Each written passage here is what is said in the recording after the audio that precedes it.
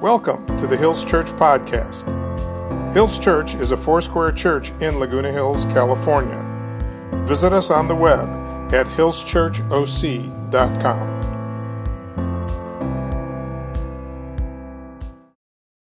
Hey, this is my friend Aaron Bond. Aaron is are you the chair of the Bible department or the stool of the Bible department? Depends what side of the table you're on. I'm the head of the Bible department at Capistrano Valley Christian Schools in San Juan, Capistrano. We've been able to connect over these last few years as the church has allowed me to become more and more a part of the ministry of the school. And I invited Aaron today, one, probably because y'all are getting a little tired of just hearing me, but also because I heard you laugh, Shauna.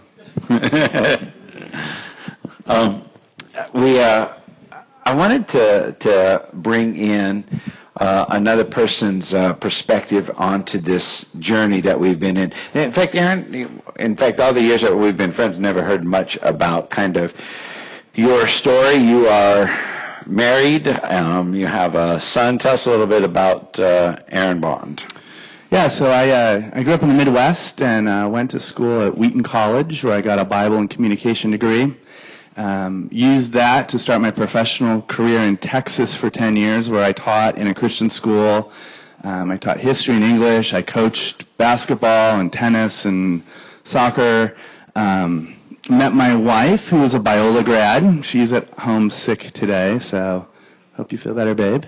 And we spent 10 years in Texas. My wife was a volleyball player, and we went from Texas. She got a job coaching at Boise State, where we spent 6 years in Idaho, which is an amazing place. We adopted our little boy, Jeremiah, 10 years ago. He just turned 10 a month ago. And in 2012, God opened the door for us to move back to Orange County, where my wife's parents are near here. And we originally said no because it's so expensive to live here. But it's so amazing to live here, too. When it's not raining, it's gorgeous. And the waves, and it's gorgeous now that it's raining and it's green. And so we said no, and then we realized that the Lord just made us uncomfortable with that decision. And so we actually changed our mind and moved down here. My wife started teaching at Capistrano Valley Christian School 7 years ago and coaching volleyball, and then I joined the faculty 6 years ago as a Bible teacher.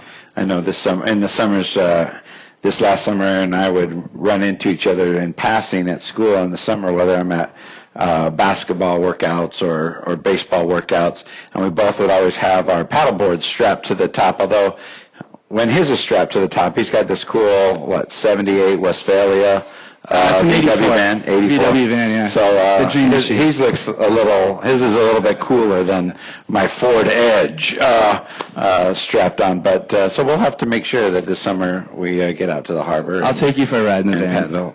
Thank you. I appreciate that. So in this series, Why Jesus, it has not been this comparative religion class. This is not to say why we're better than them, because so many of the conversations like this tend to default to that, don't they?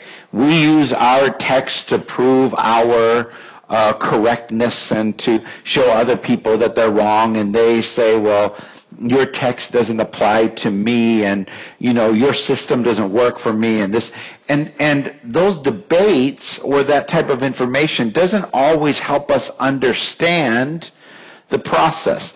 In fact, one of the books that I used to read, probably for 12 years, I read it every single year just as part of my own personal growth plan, was called The Habits, 7 Habits for Highly Effective People. And the first habit is seek first to understand, then to be understood. And what I began to think about was that I really don't understand the approach or the the worldview, the ethics or the principles that were behind these ways of thought that have captured the minds and hearts of so many people around the world. And so we've been talking through various worldviews and about how these types of perspectives and why these expressions of faith have been cultivated into these cultures and into these habits. It really develops from this thing that we've been talking about called a worldview. So Aaron, again, let's talk about this idea of worldview.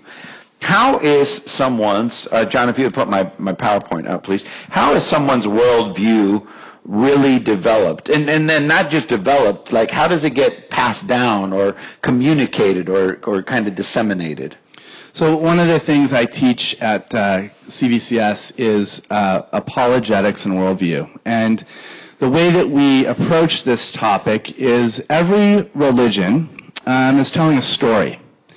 And that story attempts to claim to be the true story of reality. And so one of the easiest ways to get students to understand this is kind of paralleling it to the concept of what movies do. Movies tell stories. And there's different types of movies. There's action-adventure, there's mysteries, there's romantic comedies, there's documentaries. And even though there's different genres or ideas of movies, for a movie to make an impact, it has to answer basically the same three questions. And whether you're a religion that believes in many gods or a god or no god, these religions, like these movies, are telling a story about reality, and they're answering the same three questions. There's more questions you could add to these, but the fundamental three questions that a movie will use to engage us and that a religion will claim to answer, the first one is a question of origin. And that is, where did we come from? When you're watching a movie, right, then the writers spend some time with some character development. Where did this character come from? Why should I cheer for them? Why should I not cheer for them? They spend some time trying to connect you with the setting and the background. And religions all have an origin story as well. Sorry. Wow. Go ahead. You're hearing the voice in my head as well. That's scary. The second question is a problem, right? And that's what went wrong. Every great story has a great conflict, right? No conflict, no interesting story. And so whether it's Sherlock Holmes trying to solve a mystery, or whether it's the young single guy trying to capture the heart of the girl who's way out of his league, every movie has a conflict or a challenge that has to be overcome. Every religion has a different explanation for what's wrong with this place. There's no person and there's no religion and there's no culture that I know of that would claim that this place is all that it should be. There's pain, there's suffering, there's loss, there's hurt, there's betrayal. Right. And so where do those things come from? Why do I have to experience those things? Those are real questions that people ask. And they're necessary questions. And then the third question that a movie will provide is a solution, right? How does the hero solve the mystery, defeat the bad guy? How does the guy capture the heart of the girl? And the solution question asks, how can it be made right again? And so in every religion, to be consistent internally, the solution has to be an answer to the problem, and the problem has to grow out of the origin. And so all of these answers to these questions are connected. If you don't believe that we come from God, if you're an atheist, then it doesn't make any sense to have some made-up God be part of the problem or part of the solution. And so what we want to do today is dig around a little bit through these three questions and understand what is the appeal and what's the attraction and why do people buy into these other stories and why do they tell themselves these other stories? What is the truth in these other stories? And more importantly, where do these stories fall short in a way that we can understand that Christianity has the answers? Now, to be able to stay tracking with our conversation today, go ahead and grab your phone. If you have the Bible app, right, by YouVersion, the Bible app by YouVersion, the notes for today's discussion are on there. So if you have that, but thank you. I'm glad you got the message. So you can track along with our discussion and write your own notes and your own thoughts. And in fact, if there's time, Aaron and I will actually take some questions at the end of today. Because over these last 3 weeks, again, if you're looking for the notes today, click on the Bible app. It has to be the one by YouVersion. On the menu, it says Events. If you have location services turned on, meaning that Google can track you everywhere that you go, you can click on and today's notes. It will automatically. I got you. Okay, so there we go. And you can track today's notes. Now, over these last 3 weeks in this journey called Why Jesus, we've looked at and talked about the question: is mankind really designed to believe? Ecclesiastes chapter 3 verse 11 says that God has placed eternity in our hearts. And there is some thought to the idea when Paul is addressing people who are looking for answers on Mars Hill, as he's addressing the philosophers of Athens, he said that God is near to you and is ready to be found by you. So there is an assumption that there is something in the heart of man that yearns for greater meaning, that yearns for greater purpose, that has a sense of destiny, that wants all these things to make sense. But because of challenges to these 3 questions, right? The origin problem, the origin question, the problem situation, the solution question, so many times mankind has come up with their own answers to these questions. Now, some of the solutions about our response, because what gets exposed, the reason why we ask these questions is because what's really exposed in us is our own ignorance. It doesn't mean we're stupid. It just means we don't know why some things happen. We struggle with not having the answers to some of these questions. And it also exposes that we're kind of impotent. Like we don't have the power to fix things or to make them the way that we think that they should be. And so we create these systems of belief that we attribute this type of power or force or whatever, sometimes we attribute it to things that we can't see, right? That's why we have things like astronomy and the astrological issues, right? The stars have something to do with this. Or we make idols. Native peoples would make totem poles that would tell a story that would answer some of these questions. That there's different cultures that have a belief structure, a story that they tell that tries to solve these types of problems. They actually make gods, small g gods, out of these things. It's the reason, the answers that they make. There are also approaches that says, no, listen, mankind is endowed with a certain level of skill and of influence, of intelligence.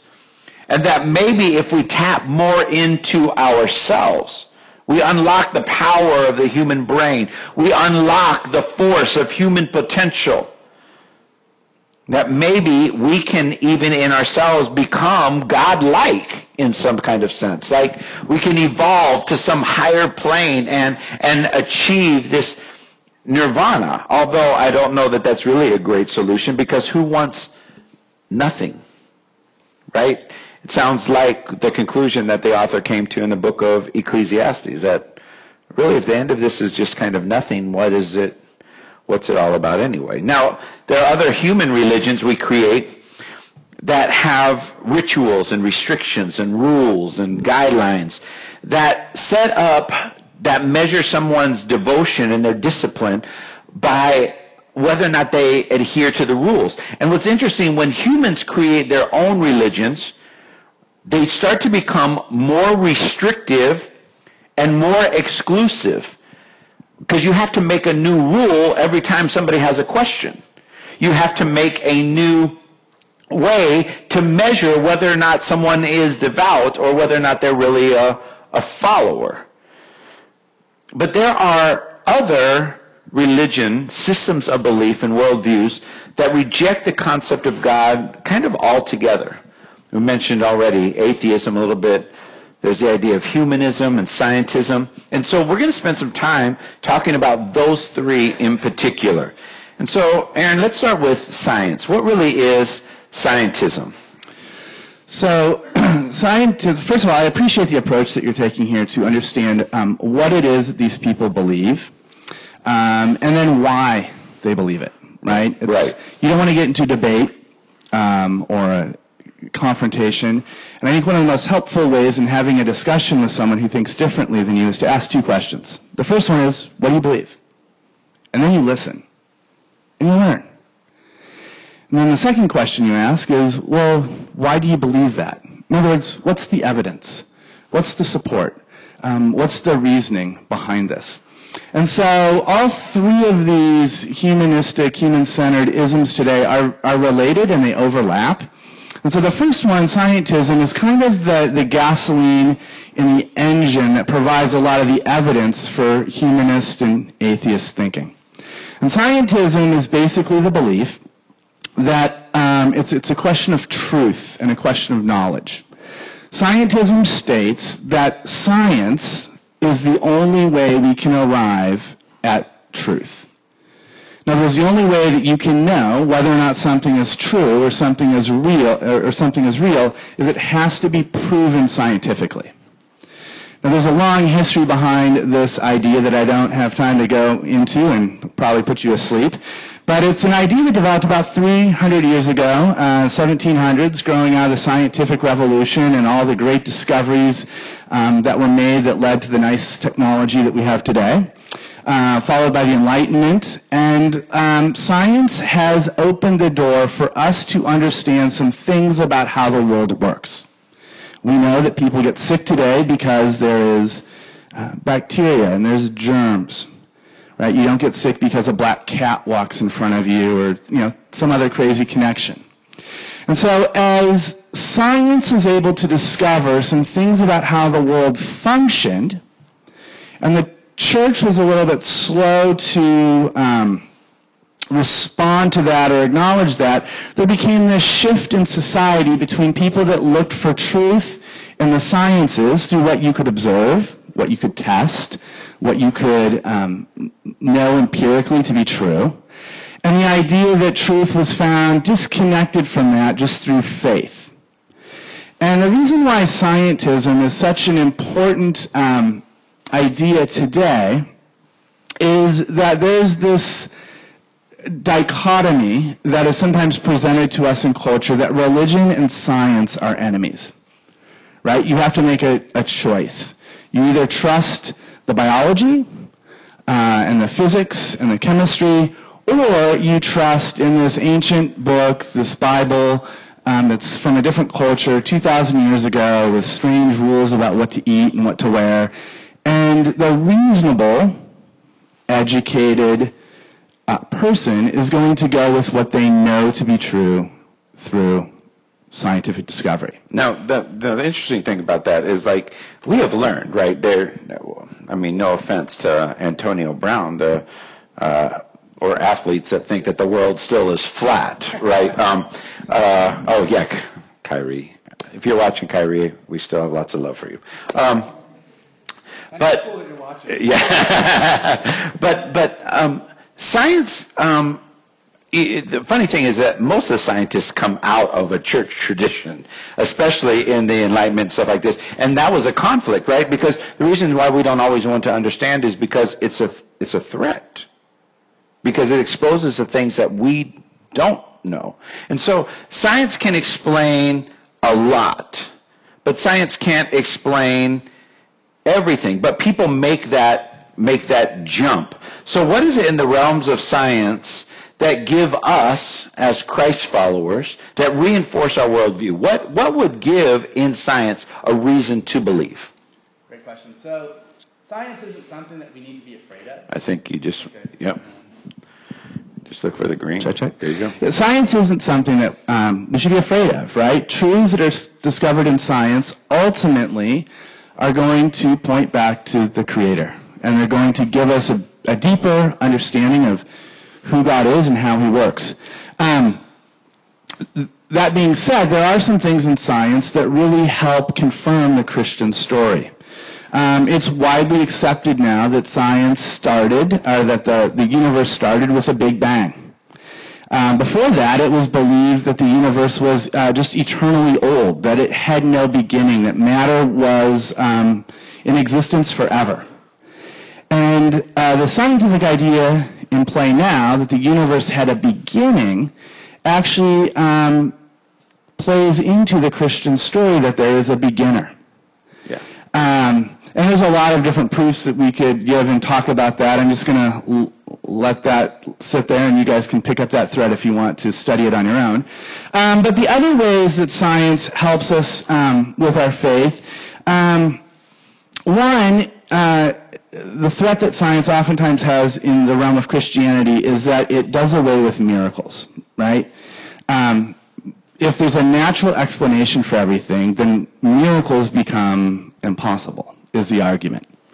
However, if God created this world and He allows it to run through some natural processes that He set up, science is a wonderful reflection of how God has chosen to normally operate in the world that He created. Because the world is regular, the sun comes up, we have regular seasons, there's seasons of rain and seasons of dryness, because our bodies work in a regular way, right? That's the basis actually for science. Right. Science is testing that regularity to see what they can learn. The flip side of that is it also allows us to recognize a miracle when it shows up, because it's something irregular. It's something beyond the normal. And so science both can help us see how God has chosen to regularly set up this world to operate, and it also, ironically, allows us to recognize a miracle when it shows up, because it's going against the regular flow of how He set things up to work. The last way that science, I think, really today I want to share with you can help us with our faith is when you look at the fine-tuning of the universe we live in. This blew my mind when I started to study this stuff, but the planet we live on is able to have life on it because there are certain scientific factors that are dialed into a very specific range of values.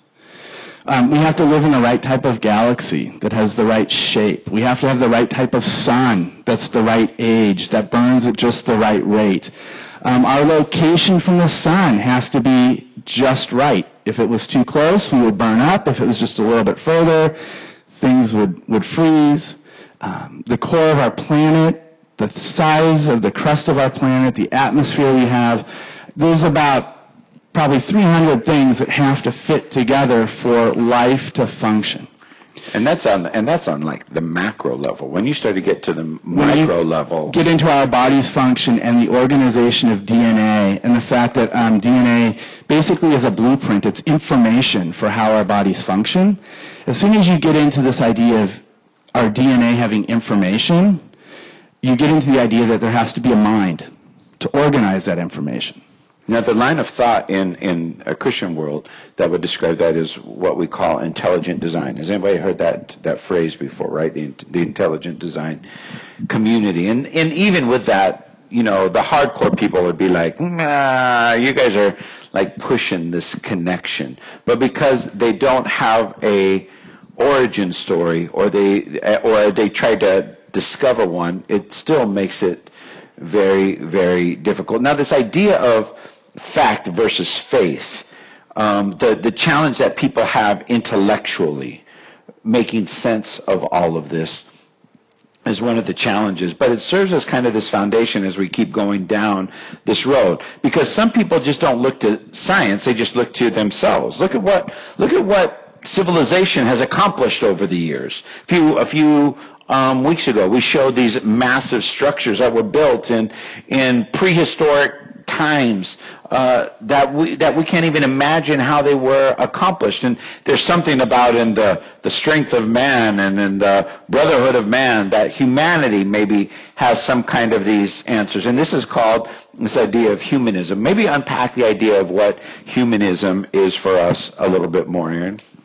So humanism is a problem of basically the will, right? And when you look at all that humans have accomplished in life, including these little devices that we all carry in our pockets, right? These are amazing. I can talk to someone across the world in live time and see their face. I mean, this is stuff when I was growing up on the Jetsons, I was like, yeah, that's going to happen never. And here it is a reality. And so humanism is basically the idea that humans have within themselves this unlimited potential to create a world of ultimate good and tolerance. And when you just look at what we've discovered, all the problems we've solved, all the ways that we've conquered nature and made it subservient to allow humans to live in places like the desert with air conditioning and figuring out water problems. One of the natural inclinations of that is the human ingenuity and creativity and ability to solve problems is incredible. We should focus more on that because it actually solves practical problems than focusing on some God you can't see or feel or hear from. And so humanism is this really kind of natural, I think, outgrowth of celebrating human achievement and honoring human achievement. And just if you don't have a God story, it makes sense that this would be a place where you would invest some thought and effort because we have created so many advancements. It's interesting in Genesis 11 with the Tower of Babel, one of the things that God said when he came down and that he scattered them through languages is God said, if these people put their mind to it, they can accomplish whatever they want. And so there is something about being human that speaks to our greatness of being made in God's image. But there's also something in our brokenness, mankind's brokenness, that the reason why we don't accomplish more is because we can't agree on anything. And those are the types of, because what I really want to do, the other side of the story of the human existence is that it is a story of wills. And not a story of mankind's will against God's will. It is, I'm in charge because I can impose my will and my ideas on you. Yes. And that is one of the challenges why this becomes a very difficult journey for this. So how does humanism, where does it start to fall apart, do you think? I think just at the very point in which you brought up that within human greatness and our ability to do so much and solve problems, there also is a deep flaw in the human character. We're deeply broken. And humanism doesn't even want to acknowledge that. Even some of the greatest leaders that they would attribute through history, they only look for the people who maybe have accomplished, in their opinion, what is good. So one of the people that's helpful for me in this is the German theologian Friedrich Nietzsche. And Nietzsche was famous for a quote that he gave he said, "God is dead, and we've killed him." And what Nietzsche was saying there is that society in his time had progressed to such a point where we no longer needed God to explain how things worked. Humans had progressed and developed to the point where the need to trust in a God was no longer something that we had to have. And Nietzsche thought that this was a good place to be. We had put to bed the myth of religion. And because God is dead, what Nietzsche saw out of that, though, was that there would be what he called a will to power. That there would be a group of men that in their resources and in their strength would rise up and by their own force of will impose their way of life on other people. Yeah. And so the issue with humanism is, yes, we can accomplish a lot, but when you take God out of the picture and you remove that standard and you don't acknowledge our brokenness, right? It's like setting two street fighters free. There's going to be a brawl. Right.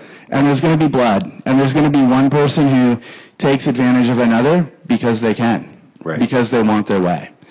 And so as much human progress has been made, some of that technology has opened the door for some epic tragedy as well. And that's a story of humanity, not just in the scripture, but throughout our history. One other philosopher has said, I don't know if God exists, but it would be better for his reputation if he didn't.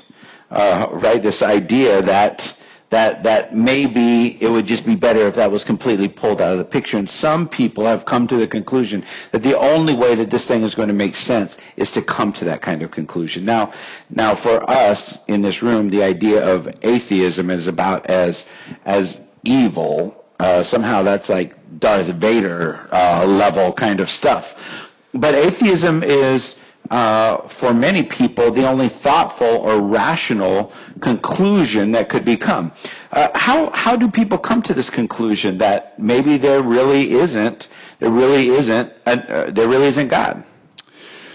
There's a lot of ways that people become an atheist. Some of them are intellectual questions that don't get answered adequately.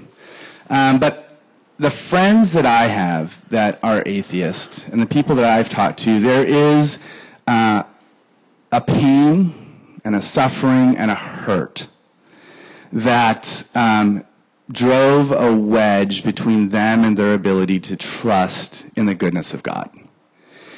And rather than looking at them as the enemy, that actually breaks my heart, right? I have, when I sit and listen to my atheist friends, they ask really good questions. They're thoughtful. Some of them have even said, I want to believe based on the evidence. And the evidence from my experience, the pain and the hurt and the loss that I've experienced, I've got to figure this out before I can trust in the type of God you're talking about. And so the beauty of talking to an atheist, I think, is really recognizing that if scientism is a problem of the intellect, and humanism is a problem of the will, and we're choosing to celebrate human achievement, atheism is really a problem of the heart, right? It's a problem of hurting and trying to find an answer to the troubles that we all experience in life. Now that would seem kind of degrading, that really what we're saying is, oh, they're the most broken. These poor people, let's pity. And I'll tell you what, they're usually often the most thoughtful, the most reasoned, the people who are often most in touch with their life's journey. And I don't want to put them off just for this sake of like just saying, well, you might be smart, but you're broke. I mean, that's not a very healthy way to do this. But I want to point us back to the scripture in Ephesians chapter 4. In fact, if you've got your Bibles, I want you to open your Bibles to Ephesians chapter 4. I don't think that I have this verse on the screen. I do. Look at what it says here in verses 17 to 18. That you should no longer walk as the Gentiles walk. And who are the Gentiles? The Gentiles are the people who don't know God. While it describes multi-ethnic and different cultures, for our conversation, it describes everybody who doesn't know God. And the way that you know God is whether or not you've experienced his goodness, whether or not you feel you've experienced his goodness. And it says here, don't walk as the Gentiles walk in the futility of their mind. And look at this journey. They have their understanding darkened. They have been alienated from the life of God because of the ignorance that is in them, because of the blindness of their heart. In fact, another version says it like this, and I love this. They are strangers to the life of God, because ultimately they have closed their minds to him, and they have turned their hearts away from him. Now you tell me, when you can't come to the right solution, when you don't have the right answer, the easiest thing to do is to what? Pack it up and put it away. In fact, that's what most of us do with circumstances and situations in our lives. And so, Aaron, let's go back to the original question. right? The story question. We've seen maybe how these three isms, based in mankind's own self-sufficiency, get processed.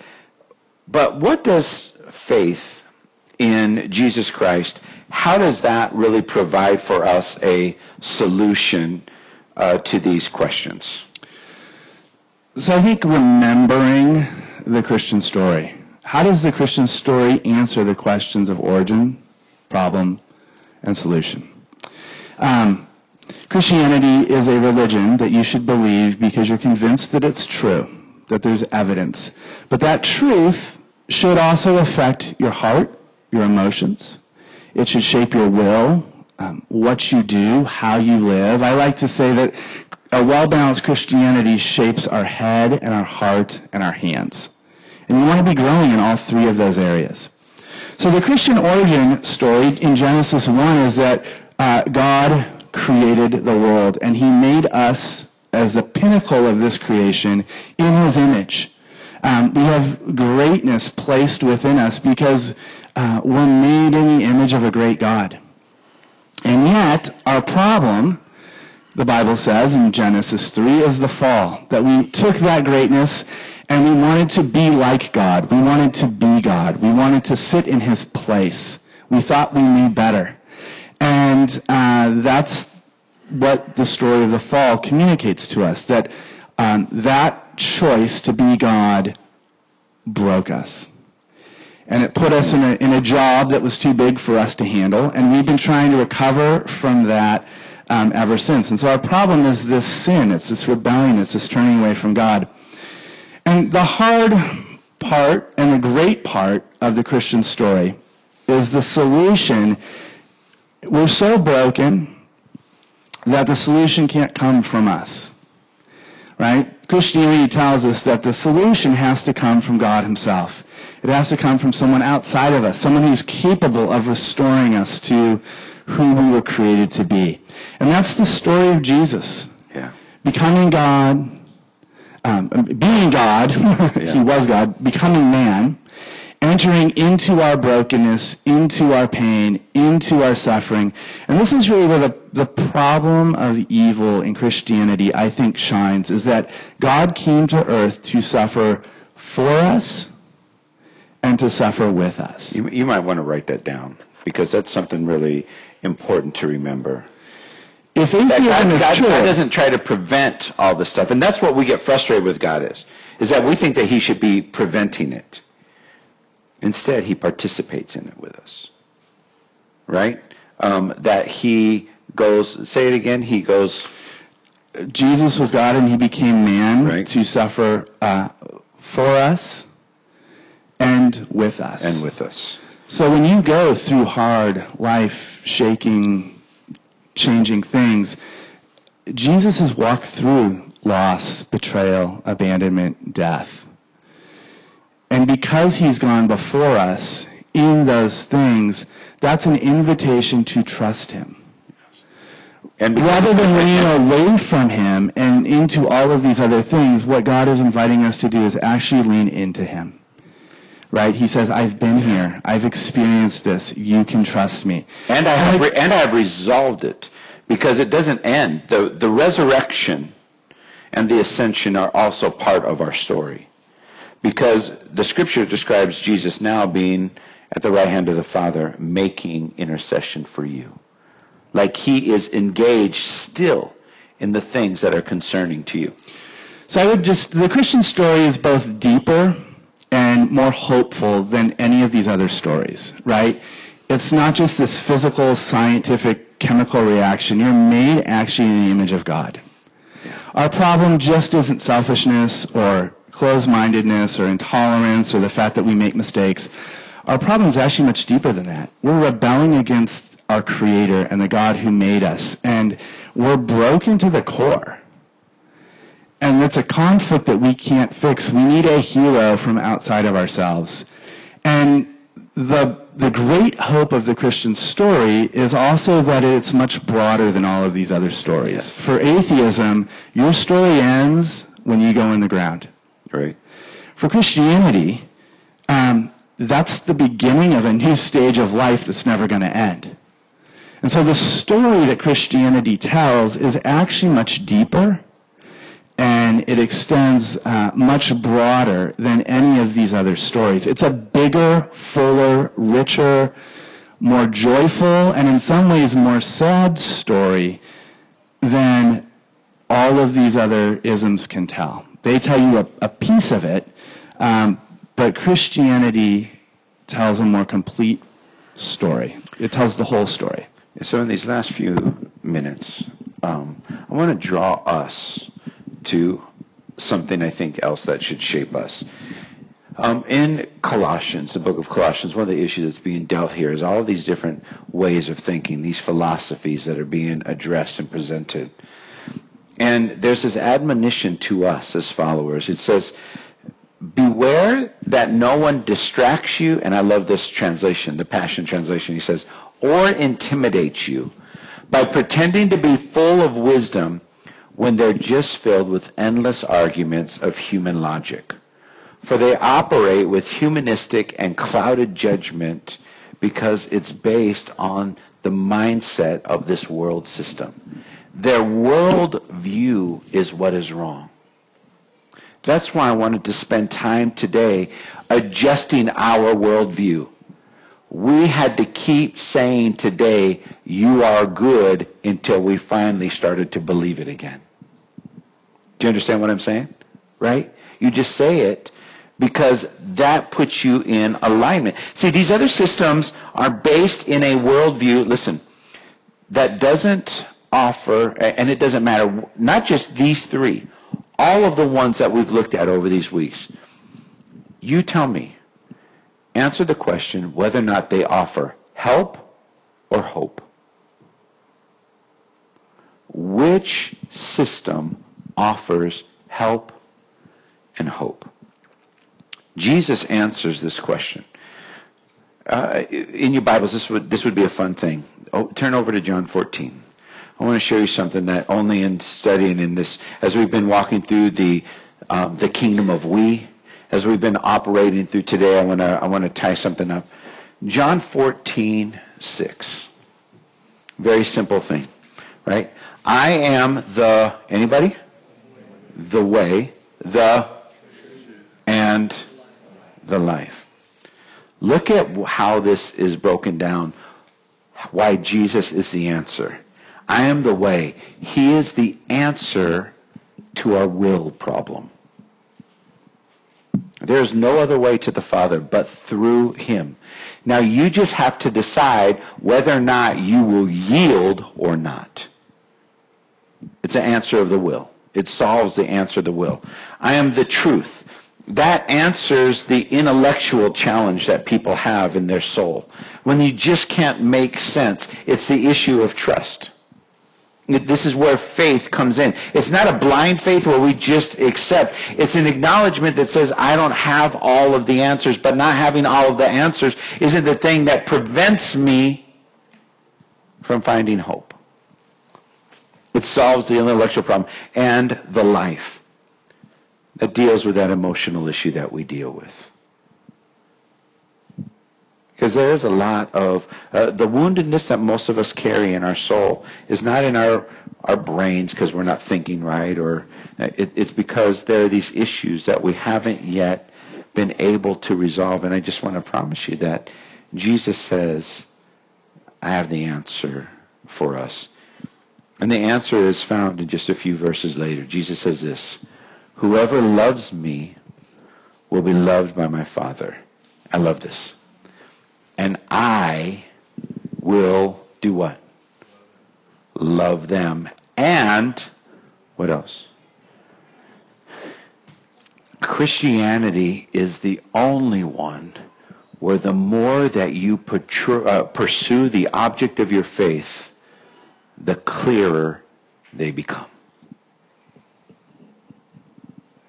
So as we kind of wrap up today, Aaron, what's your kind of final thought? What's your big idea for us as we've looked at these issues? The most convicting thing when I was studying this was on an atheist website. It said, if you do not have an active faith in God, you're an atheist. Something you don't believe in God is, are you actively trusting in him? If you're not actively trusting in him, you're actively trusting in something else. And the big idea is on the screen. It's that Christianity stands opposed to these three isms because it calls us to die to ourselves, to not trust in ourselves, to not be self-reliant, but rather to trust in God. And that as we trust in God and as we remember his story that he's telling us, that we're created in his image, that we're deeply broken and sinful, that should humble us, but at the same time, we should be greatly encouraged because he also loves us more than we can ever imagine. That he came to earth and stepped into our pain and suffering to demonstrate his love for us. And so as a Christian, trusting in God should bring great humility and great confidence at the same time. Yeah. We're broken, but we're being rebuilt.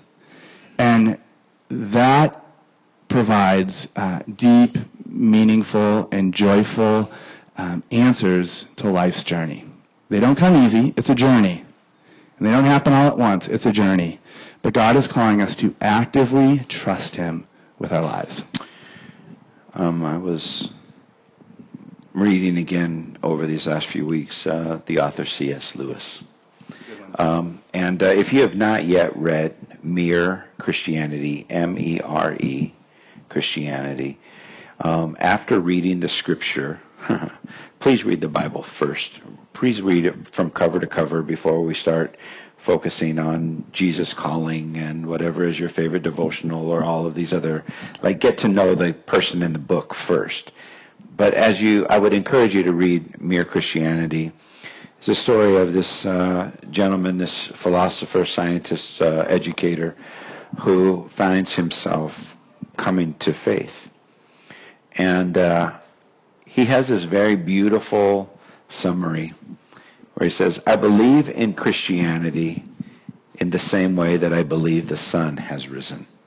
Not only because I see it, but because by it, I see everything else. And by being people of faith, it's not about us being prepared to argue. Our faith, we are called to believe. Our faith, we are called to love. Our faith, we are called to extend hope and help to those who need it. And that's why Jesus is the answer.